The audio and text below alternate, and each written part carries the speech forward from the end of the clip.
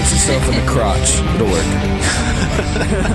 Then I'll have to catch my breath and then start. Oh boy, guys, it's so good to be back with you. How was your Christmas holiday? It was snowy. Sam, how was yours? Oh, it was good. It was good. Yeah. You do any cool stuff? Did you hang out with any cool ladies? Well, no. Well, that's too bad. But I built one out of snow. I don't know. Sounds like a cold Christmas. It was. Yeah. But I huddled up next to John just to stay warm. Okay. And those nice curly locks, they do you well. Oh, yeah. Nice and warm. Nice and warm. What can we expect out of this visit from you, Samwell? Well, actually, I was perusing iTunes. We get some service at the wall from time to time. Mm-hmm. And so there was this great review from Minkus29356. Sounds like a completely normal username. Yeah. And so I wanted to read it. By all means, Sam, please read to us. Well, this comes from Minkus, and she or he or whatever. It says, I was already a fan of everybody on this podcast from other podcasts that they are a part of. I don't believe you, Minkus. That's a bit redundant, but okay. Yeah. And this makes me love them even more. I love the in-depth analysis of both the show and the books, and the fact that some hosts have not read the books, and others have read them all up to date, so there's something for everyone. The hosts that haven't are slowly reading. You guys are slow, according to her. As during the off-season, the show has a chapter-by-chapter analysis of the book. I look forward to the new episodes, and it is good quality podcasting. Great stuff. Thank you, Minkus. Oh, thank you. Very and nice of Sam for Mikas. that dramatic reading. It's so nice when we have guests. Yeah, it's nice to have Sam on. Sam, it's always good to hear from Sam. Oh, Mike is here, everybody. Mike is here with us. Hey, Micah. How's it Thanks going? for using the word love in your review, Minkus, because I don't feel like the word love gets tossed around enough. You know what I mean? So thank you for loving the podcast. Yeah, Agreed. That's better than liking. So cool. it is. And I like how Sam pointed out that some of us are slowly reading the books. Yeah, thanks, Sam. I love that you pointed that out. We love it.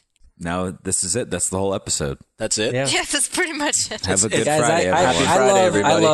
I love unannounced visits from Sam like I love a good trip to the marketplace. Yeah, what kind of things do you buy? Oh, I taste some wine when I go. God, there are some, Eric, I didn't even know you were transitioning just there then. were I brats. did. There were Damn. brats. There were. Brats? Yeah, but snuck that one on you. Sausages. they were made by horse instead of pork, though, Yeah. because but all that's of nothing the new. all of Yeah. the ladies' If pigs you live died. in the UK. Right. Do you guys have horse sausage there? No, but did you see that news story about the supermarket putting in horse meat? Oh, in yeah, their you posted that. meats? That's some And shit. I was like, yeah, of course, because Americans don't already think that we're like north of the wall as it is. There's two options. Glue factory or off to the UK for slaughter. So Yes. that's how we treat horses in this earth. I'll be right back. My dog is going crazy. It's like, don't eat me. Damn, just when he was about to tell us about his trip to the market. Yeah. Oh, I had already mentioned it. You got to listen back to the audio. Well, I had some brats, but they were made out of horse instead of pig because the lady's pig died over the water. Now I need to go kill my dog. I'll be right back. Okay, so for Clearly, our this next chapter meal- has inspired him to eat his pet. Yes. Yeah, let's Sound not really even hungry cut. again. Let's just keep going. Eric will be back soon. So his transition was like a funny sort of look into what's actually happening in this chapter. We have a Dani chapter, which is always nice when she's not in the desert. She was in like a bustling marketplace and she was happy, almost like a little girl just giggling about being in the city. It was pretty cool. How amazing was this chap just in terms of writing? I know that I gush about this almost on every single show, but I mean, George R. R. Martin, just every single word of his like millions of words that he writes in these books are in some way like paint you a picture, you know? And like in this marketplace, it was like your senses were being assaulted with all these fancy words for basically just smells. And that was all. That was all it was. Smells and like colors. And he just spent pages and pages and pages and pages on just painting you this picture. There was a nice particular paragraph that was literally just dedicated to showing the shops that she was looking Yes. at. And it was really lengthy and it was cool. and we were making jokes about the sausages, but it was so interesting to see the Dothraki, even like the hard asses that roll with her through the town. She's like, just try a sausage, guys. And they're like, I don't want that shit. And she's like, try it. It's good. It's garlic and pepper and it's delicious. And they were like, it's okay. And she was like, it doesn't taste what I'm used to. What is this made out of? She's like, oh, it's made out of a horse. And they were like, well, hell yeah, this is good. And so he eats like 3 of them. And then I got hungry. Yeah, me too. I know. But yeah, it's true. It's funny with those Dothraki that they're basically like I don't know how to say it in a polite way, but they're basically like people that aren't happy with change. You know, they're very set Sticks country in folk. the mud. Yeah, no, I think so. I always have the imagining of the Dothraki, like, you know, like this tiny village where you get like an outsider come in and they're like, but their clothes is different from ours. We don't trust them, you know? Yeah. Like if the Game of Thrones was a Western, that would be They roll into town. Like, who's that guy that bathes? exactly. Back to the Future Part 3. They're making fun of Michael J. Fox's hat. Yeah. Yeah, see, that would be them. What's your name? Clint Eastwood. What kind of a name is that? I love it. That's basically what happens. And we got to see this scene actually played out pretty well in the TV show, honestly. I mean, even the bit where Jorah's like, I gotta peace out. And Dany's like, I don't know why he's leaving me because I kind of wanted to hang, but he's probably gonna go off and get laid. Some guys are weird about coupling. Like, they like to keep it Yeah. secret. They don't do it out in the open moonlight in front of the whole tribe like she does. Right. She's like, that's just weird that he's gonna go be private with his things. So that was pretty funny. Mm-hmm. Yeah, very much so. And she gets a chance to speak Valyrian again, which she hasn't done in a little while. She said it felt odd on her tongue. Yeah, it's nice you get in this chapter, you get such a sense of the fact that she doesn't have a home at all, you know, Dany, But also, she's slightly more cultured, I want to say, than the Dothraki. Not that the Dothraki aren't cultured. They have their own culture. I think part of it, too, like what you were saying, Zach, about them being like, or even Selena, about them not wanting change.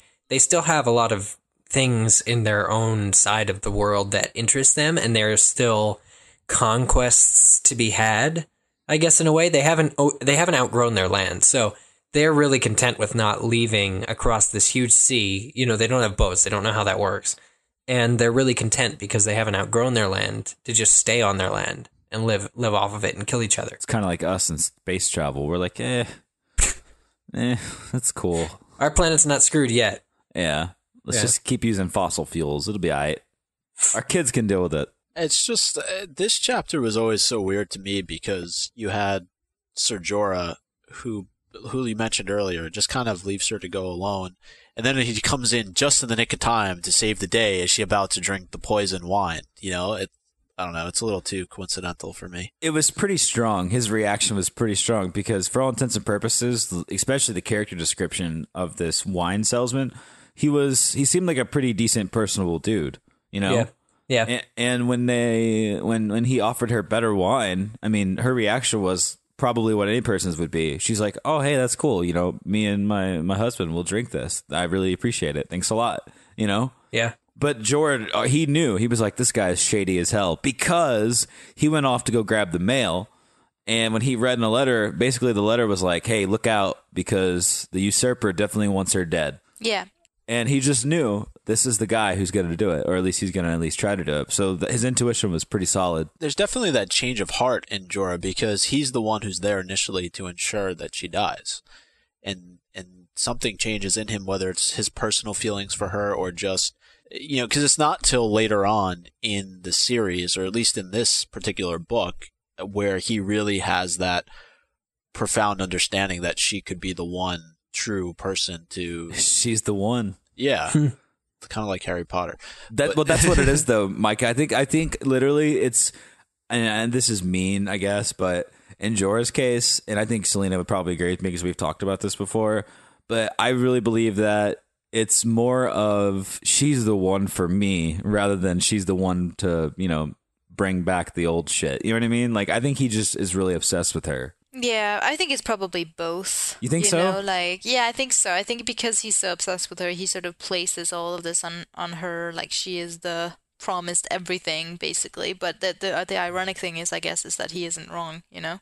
Right. Well, he got to see her, transform from kind of a soft girl that didn't have much The experience in ugly anything. duckling Yeah. into the swan. To being like all tan and like desert written with like long like hair and like, how do you resist that? You know what I mean? Like I get it, Jorah, but come on, man. Like seriously. Yeah, she's likable. Especially how she deals with the way she comes into her power and all that. Except there's a pretty massive mountain you have to move if you're ever going to be with her. Jorah, I'm speaking to now directly, which is the Khal. She's married. Sorry, she's taken. And if you tried tapping that right now, they would. But he wouldn't though. He's just content just being around her and being like her trusted knight. Her. No, it's a good honor, and he's kind of like an ambassador in that way, where he's able to kind of explain how the world works to her. Right. Gotta check the ring, Jorah. Check the ring, yo. And he's much more, I want to say, trustworthy than Illyrio, and he's not a flatterer necessarily. He'll just tell her where it is and occasionally save her from being poisoned. So there's that. Right, but Illyrio was the guy who tipped him off. So really, Illyrio in this case, especially in this chapter, really did them a solid. Otherwise, she'd be swimming with the fishes early on. That's a good point. Right. So that raises a larger question, in my opinion, is what does Illyrio have to gain from the Targaryens staying alive? Well, I think that he's the kind of person that's probably a lot like Varys, where he's going to try to solidify his spot in several different places just in case this falls out or that falls out. Like he always has something to kind of like be good for him. But at the same time, he's already wealthy and has a sick house, so he's fine, Yeah, I think you could say that. You could say that about a lot of people, though, in this series, that they have a lot, and that why would they want more, or why would they want to risk losing what they have to gain more? That's definitely a massive theme within the book, because that really is true, and we've talked about it before, where you're dealing with a world, a government, a place in society where there is a vast separation between the haves and the have-nots. For example, a few chapters ago where Sansa is sort of dealing with the aftermath of what's happening in King's Landing. I think you guys talked about this on a previous episode. But, she's essentially locked into a tower or something like that. And she's given these rations, this food, and it's like, chicken and greens. She's eating very well still. And I'm thinking about all of the people that are struggling that we've seen, that are fighting for these armies that are dying and that, sort of live in squalor, comparatively speaking, to these lords and lordlings.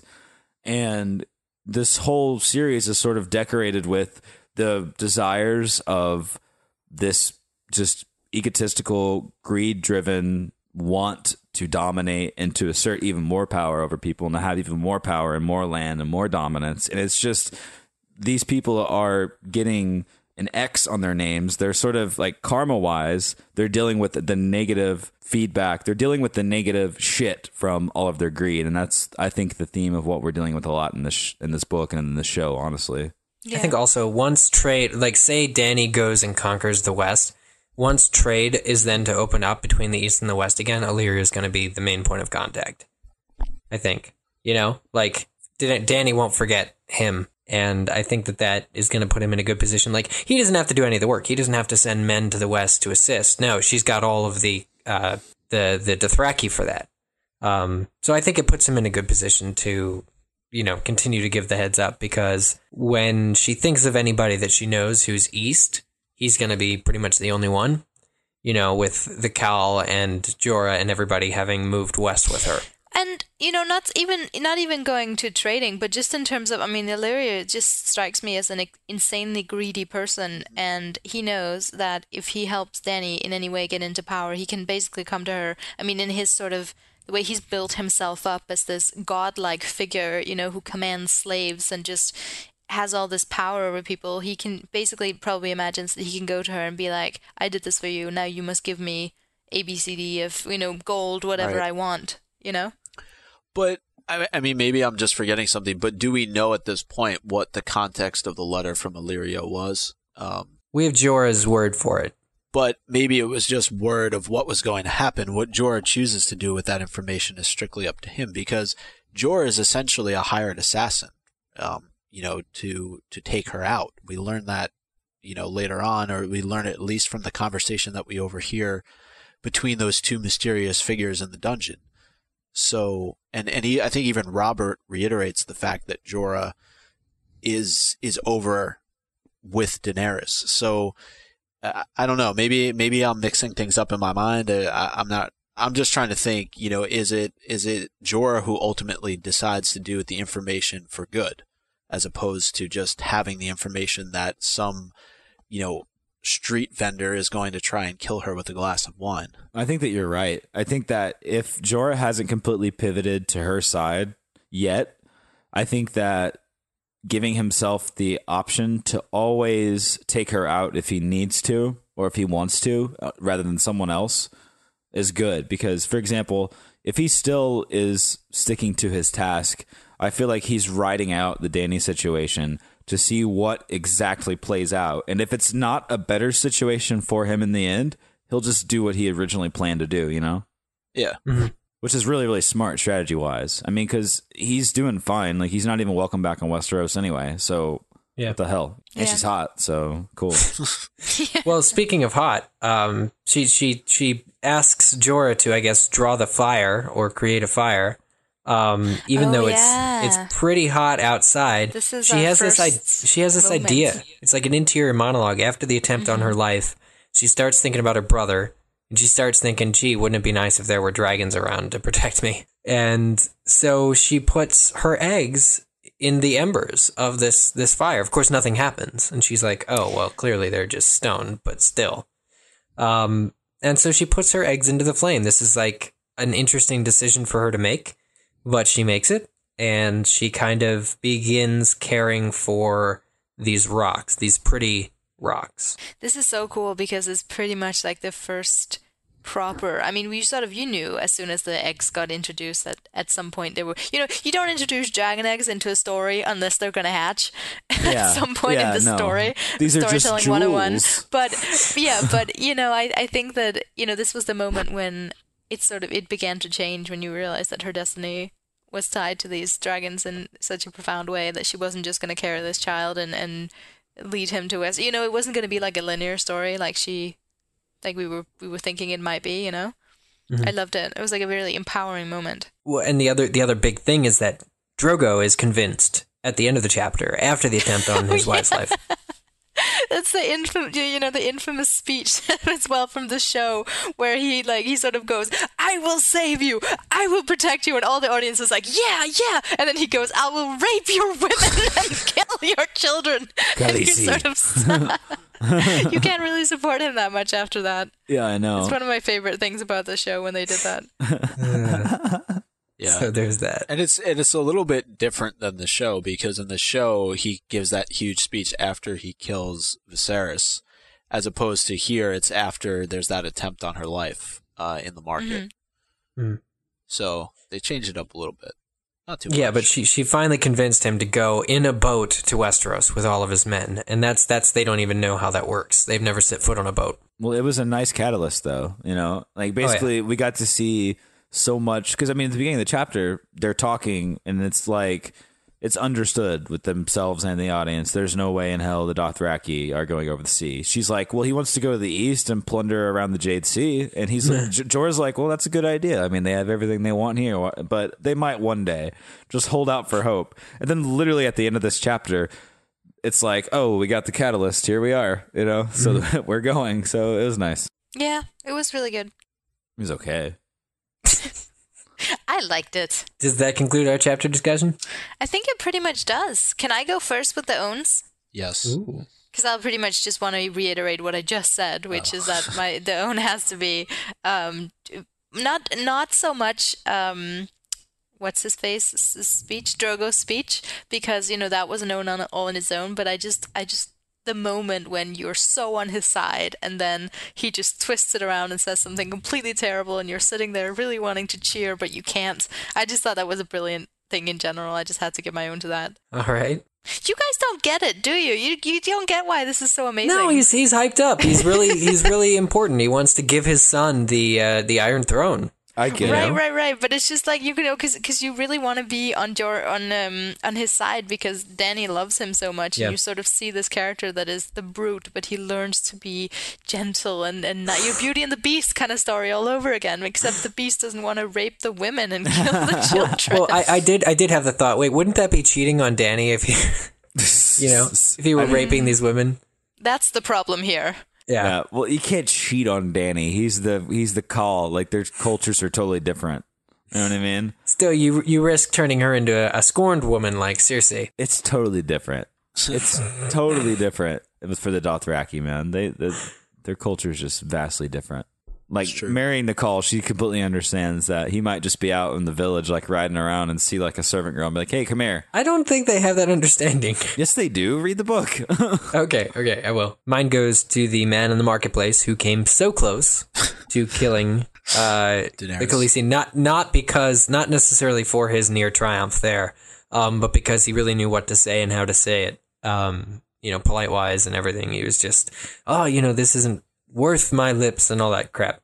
So he did very good with that. He played his part. He almost made it. And almost made it. Dude, he's so close. So close. Mine goes to Daenerys when she says, "You will drink. Empty the cup or I will tell them to hold you down while Ser Jorah pours the whole cask down your throat." I'm going to have to give my own to Dany because she did the awesome, like, girlfriend/wife situation where she was like, Drogo, they tried to kill me, so we should go anyway. He's like, yeah, you know what? We should go. Screw it. I'll ride your boat. Let's do it. Like, totally used her womanly ways, and it totally worked. So good job, Dany. Yeah, go Dany. This was back when she was still awesome. Yeah, I know. I liked her in this, and I didn't dislike her really that much. I didn't really dislike her in the first season at all. And I don't necessarily dislike her now per se, but as we all know, you guys listening, you guys here with me,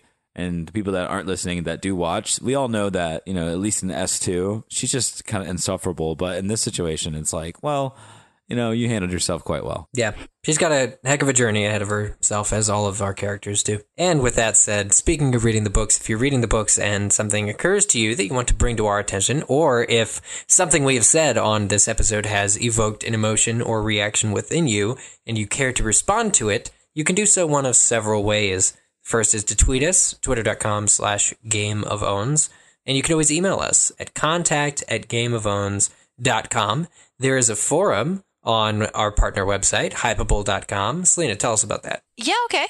Hypable.com, which is hypable.com, has a forum, which can be found at forum.hypable.com, where you can discuss loads of different fandoms, including but not limited to Game of Thrones. Or Game of Owns. That's all I got. You can also discuss Game of Owns, it's true. Yeah. Which is a website. I know that already. Wow. Gameofowns.com. If you're super bored, so bored, in fact, that you need to go on the internet and look at videos from Game of Thrones, the TV show or book, or any of those other things, it's a great place to go spend some of your well-earned time. Yes, everything that owns is on gameofowns.com. And if it's not on there, it's doesn't own. Doesn't own. Yeah. Yeah, it is known. It is. It is known. It is owned. It is owned. It is known, right? Isn't that what Selena came up with? It is known. It is known, yeah. We also are on those various social media outlets, Facebook and Twitter, at Game of Owns or Facebook.com/Game of Owns. Erica, if you already mentioned this, I apologize. And the other social media thingamabob that we're on is iTunes, where you can rate and review us. Nothing less than 5 stars is acceptable. If you choose to rate us anything less than 5 stars this week, you will be forced to have a gallon of mead shoved down your throat, courtesy of one Daenerys Targaryen. All right, I'm going to go give a 1-star review right now, then. Hold on. Free mead. Poisoned mead. Wait, I don't care if it's poison. You're telling me that Dany's going to come up in that burlap sack that she wears and pour a gallon of mead down my throat? Worst ways to die, right, Zach? Where can I sign up? I can handle a gallon of mead. It's called the Gallon Challenge, guys, and we got this. How about if you don't review us 5 stars, she won't show up with a gallon of mead to pour down your throat? That makes more sense. Okay. You got 2 threats this week. One from Chris, one from us. That should be enough. Congratulations. Congratulations. Don't you just love us now that we threatened you twice? Twice. You've been yeah, threatened. Man, it's unpredictable. Now we're on the other side of 50. Anything can happen. I know, right? We're on the other side true. of 50. It's a completely new year. This is our first week in the new year. I don't know what's going to come next. Well, You know Maybe I what? do. Forget that. That's just not a good enough threat. We'll threaten that you'll be dragon. Dragon. You'll be dra- dragoned. That's where you get turned into a dragon by a wizard. You'll be dragged by a horse with a rope attached to your unmentionables. Ow. What? That happens in the show. Oh, damn. Wow, Okay. you are back on form, Micah. Yeah. Okay. With that, it's Friday. Oh, and don't forget that all this week's episodes were brought to you by .com. Yes. Yes, Airlock Alpha. We had the search first result on Google. It's a podcast. I'm Zach Lee. I'm Eric Skull. I'm Selena Wilkin. And I'm Mike Tannenbaum. Goodbye. Bye. Stuff. See you later. What is Airlock Alpha? You gotta look it up. Stuff.